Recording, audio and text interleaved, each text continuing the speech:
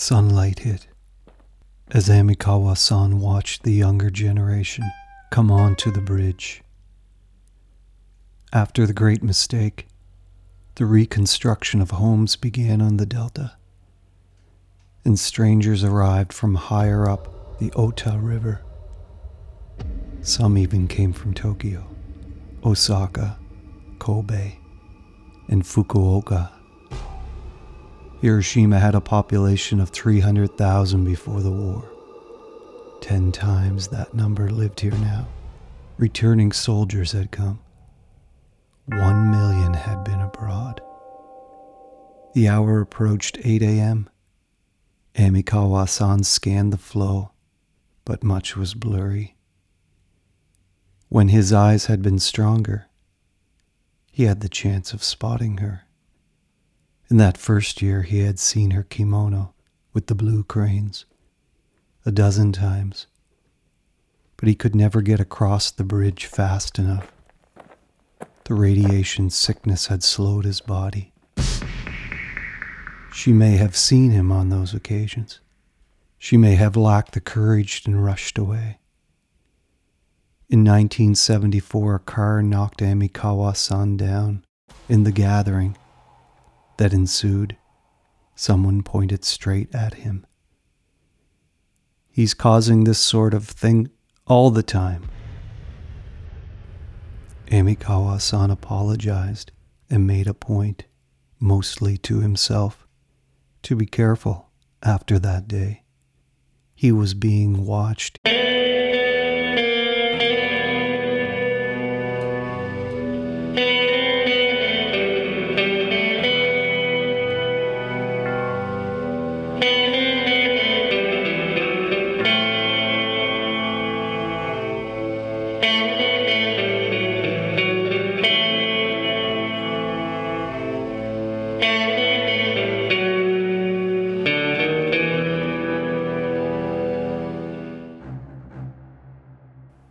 But their arrangement to meet here at Motoyasu Bridge was a promise.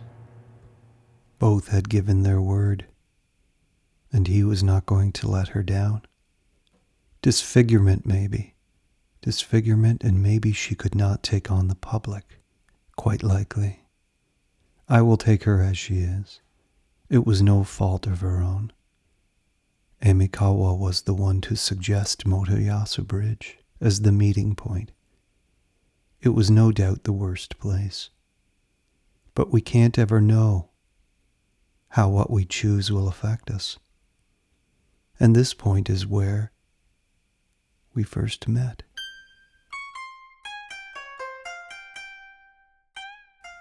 Is it the later years, perhaps? Does she worry about her looks in these later years? Maybe there was no disfigurement. Age has its own disfigurement. No matter what, she had said, I will be there, and if not on the first day, look for me on the second. Her last words. Or perhaps he made that up. It was 50 years ago, soon to be. It will be in a few days. Who knew the brutish quality of time all over the world, if one lives long enough, learns this, the brutish quality of time. How all get stuck on a bridge, reaching hands out for the past, to snatch, to hold that thing firmly that should have defined us. These incessant cars, bicycles, sunglasses. How can I find her? Wait, is that her there? With her back to me? Those are her shoulders. And how they would be aged. A horn sounded and Amikawa-san paused, rocked on the curb. A bicycle bell destroyed his equilibrium, and he moved out of the way, stumbled. You're a nuisance, came a voice. He had fallen. On the curb he felt his wrists. They were not broken. He needed his hands to write the manuscript. He grabbed his valise, his umbrella, got up, and looked to see who had seen him. No police. Good. Because one had told him just days before, "You cannot linger here. It's a thoroughfare. People must get to their work. Stay, and you will meet your end here. I know you said you are looking for someone, but if I catch you here again, you will be banned for good, and not only from Motoyasu Bridge, but from the benches of Peace Park." And then Emikawa looked. His eyes, they were excellent. A rush of dry, cold winter air had come and had restored them. He looked up at that high ceiling of cloud that is there. There and not here. That helped. Rainy days were also good. It slowed the traffic, and there were no sunglasses so he could see faces. Eyes. A person is their eyes. The rainy day was a friend, but there were the accursed umbrellas. The temple bell sounded. Gong, gong. Emikawa-san studied his broken watch. The broken watch is accurate at this moment, only at this moment of the day. 8:14 a.m. The moment of the great mistake. Stopped in the watch, held behind my broken crystal. He looked across the lanes of traffic and saw a policeman. Gong, gong, gong. Emikawa-san left the bridge and headed for where the love hotels met the river, before the street turned east. A foreigner was on a bicycle. He slowed, and he nodded at Emikawa-san. Emikawa watched his dismount, and he watched the foreigner enter the coffee shop called Event Coffee. English. It was everywhere. Western references had once been rooted out, especially in the time of the war. And way back in 1639, Japan had isolated itself from the world, allowing only the Dutch and the Chinese a limited trade from Dejima Island, near Nagasaki in the south. Western books were banned in 1720. But when the American Commodore Perry arrived, the scene changed. In 1853, Commodore Perry sailed in and he demanded trade. English, look, it's back in the lights. It's in the language of business, and everyone here is learning it, the whole country. Along Hondori Street, Emikawa-san chose a bench outside the Big Ant Pharmacy. He put his umbrella aside, unbuckled his valise, and took out the manuscript. He read to himself.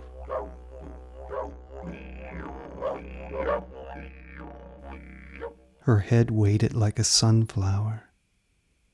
She had a small nose and long eyelashes.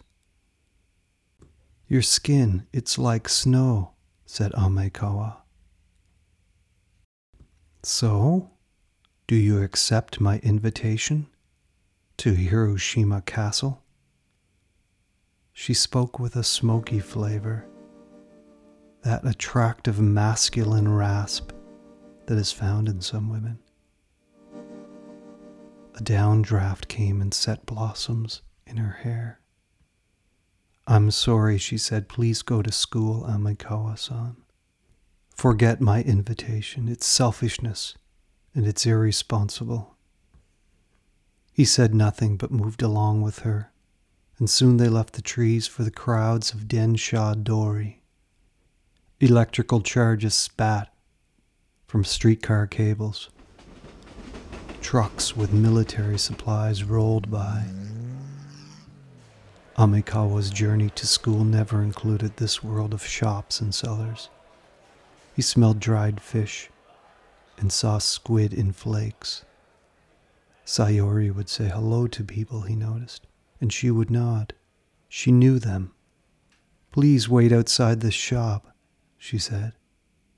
Women walked by in the April drizzle, and they looked at the two. No doubt they wondered about him in his school uniform. And then Sayori was back, with groceries in her basket. "Food stamps," she said. "I got lucky, no queue. How old are you?" 15, said Amikawa. "Are you counting conception? If not, you're my age, 16. Why aren't you in military training?" "My name is down for autumn." He looked past the towel that was in her basket. It cradled the produce. She had bananas, apples, half a cabbage, tofu, and miso paste. She saw him looking, and with the towel covered the food. She opened her umbrella for them, and they entered a side street. "Everyone will think we are brother and sister, but it's best to go this way." "This seems to be your first outing," she said. But Amikawa kept it quiet. Instead, he looked at the gable roofs, resting heavily on dark structural beams. It was the shops, and all looked so heavy in the rain. But then up ahead, where the skyline began above the roofs, he saw the castle. He saw it rising. Gray cloud a sky's worth was its backdrop. "Where's your school?" she said. "By the sports field, Nakahiromachi." "Mine was in Koi." It was the 2-story on the hill. It had a twisty path where below was squashed ginkgo nuts. My father sent money till his death on February 14th. He was in Singapore. My mother sews. I sell flowers.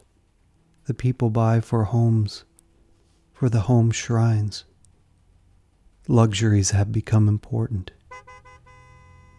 I work as a telephone operator at night. We have operators there as young as 12.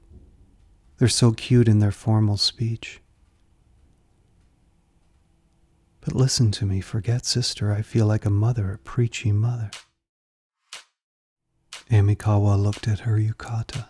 It was not the cutting of the day. Had she made the dress? She drew in her garment when she saw him looking, and they crossed a thoroughfare, entering the castle grounds. "This is close to Shukien Gardens." "Then you do know the city," she said. "Sure. I went to Shukien Gardens not so long ago, but it's so far for you. Does your family have a car?" "My father, yes." Amikawa set his bicycle in a shed, and it was here that there came the sense of how much taller she was. It was better when he was under her umbrella. They moved along, and as they passed guards with machine guns, the rain pelted them. For hundreds of years, soldiers marched on these castle grounds, she said. Battalions in preparation for war. The field marshal's tall hat standing above all. At the moat were a swan and cygnets. Winter is ending. It's April. World events cannot stop the seasons, she said. On the embankment they watched as cherry blossoms fell into the moat. As they came into the inner courtyard, they saw more cherry blossoms, but on the soil, in patterns where they had fallen. Sayori took Amikawa's arm a little. "You don't mind. Do you mind?" There were elderly, weathered women, They had sweets for purchase. They must have expected a better turnout, said Sayuri. And only you and me, look. We're the turnout. The elderly women kept their eyes on Sayuri as she paid the 2 yen admittance for both. It's an investment, she said, of the money. Me and you. Do you smell the cedar? They looked up at the castle. Mortise and tendon, she said. Kyoto has a temple whose beams are tied with women's hair.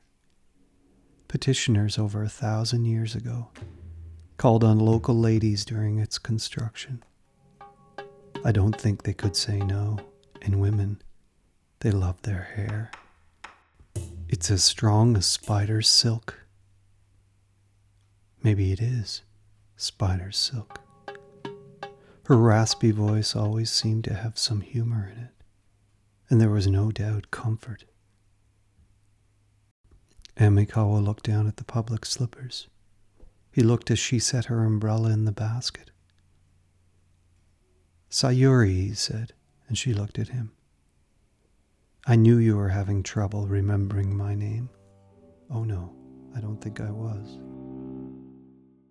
They removed their street footwear and put on slippers and entered the display area. There were others inside here milling about looking at the doll collections.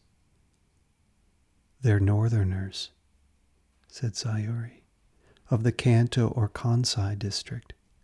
See the small noses, the high cheekbones? You can tell, he said. Sure. I make a study of faces and of form. He looked at her. She too had a small nose and high cheekbones.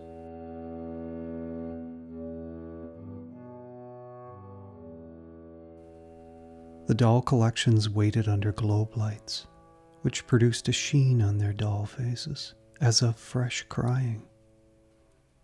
Do you see how all collections climb to the apex, to the seats of the emperor and the empress? Said Sayuri. The emperor in purple, peering out from under his hat, the empress with conical hair in her red funnel dress. Below, see, the ladies in waiting. And then the musicians, their chins raised and eyes caught in song, fingers positioned for the silence sung harmonious notes.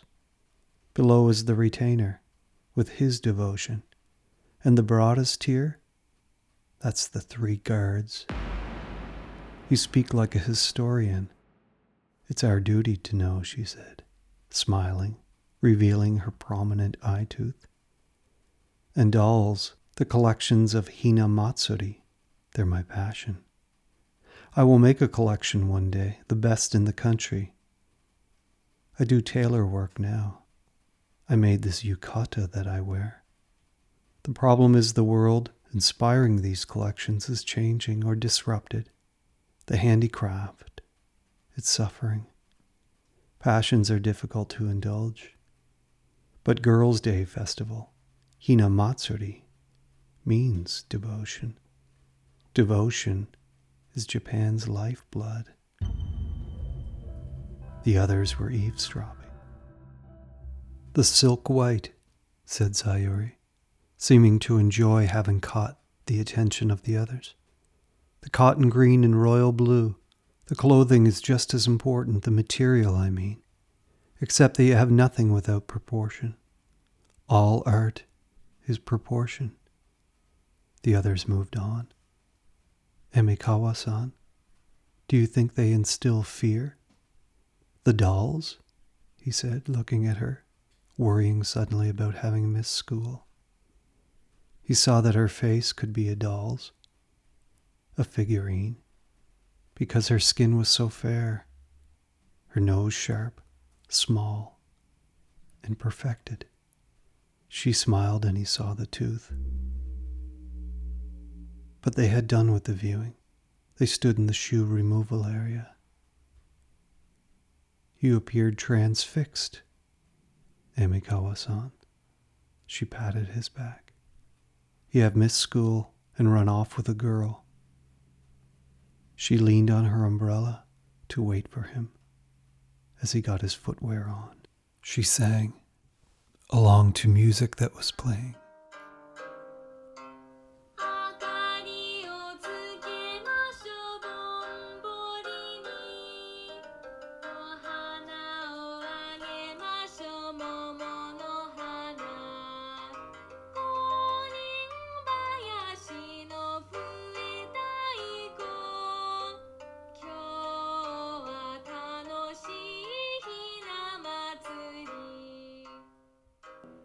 Hinamatsuri, March 3rd, the Festival of the Dolls.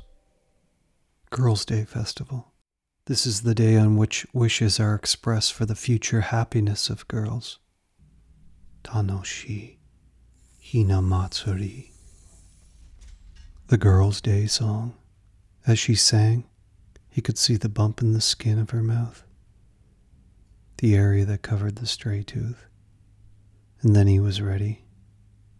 She led him outside, where he put out his hand for rain. Try smelling, she said, and he did. They moved towards the moat, where above was a bench. It was here that Sayuri laid out her towel. Sun rays appeared through the cloud, and it lit the moss on the moat's retaining stone. Sayuri produced a bento, a lunchbox, that had been under the produce, hidden by her towel. With her chopsticks, she divided portions in the lunchbox, and then produced a second set of chopsticks. I always have a spare set, she said, because you never know. We'll share. She put the largest portion on his side. It's more of my investment. You are investing in me, he said. The greatest investment there is in others. She ate, but then laid her chopsticks aside. I'm not so hungry, and we must never fill a stomach. You eat. Do you see how the blossoms make pink parades as they float down into the water? Floating parades whose petals strike the slime. That's not making my eating easy, he said. I'm not so hungry either. He replaced the bento lid. Well then, you can kiss me, she said. Is that wrong for a girl to ask? And then she laughed. You're afraid? Or maybe it's that you miss school. School will end for me soon enough. Please don't say that, she said, pulling the lunchbox closer. She moved herself into his arms. I told you about my father, and I hate the enemy. They held hands in silence, looked ahead till the few doll viewers came out of the castle and deserted the grounds. He wanted to kiss her, but he had waited too long. A damp chill filled the air. The day had advanced. Rain came and they stood. Amikawa-san, she said, bowing. This has been my girl's day. She put up her umbrella, and they passed a lone gunner loitering at one of the seller's tables. They crossed the lanes, and they entered the side street, and in the rain, holding his bicycle handles under a dripping roof, Amikawa kissed her. Kissed Sayuri.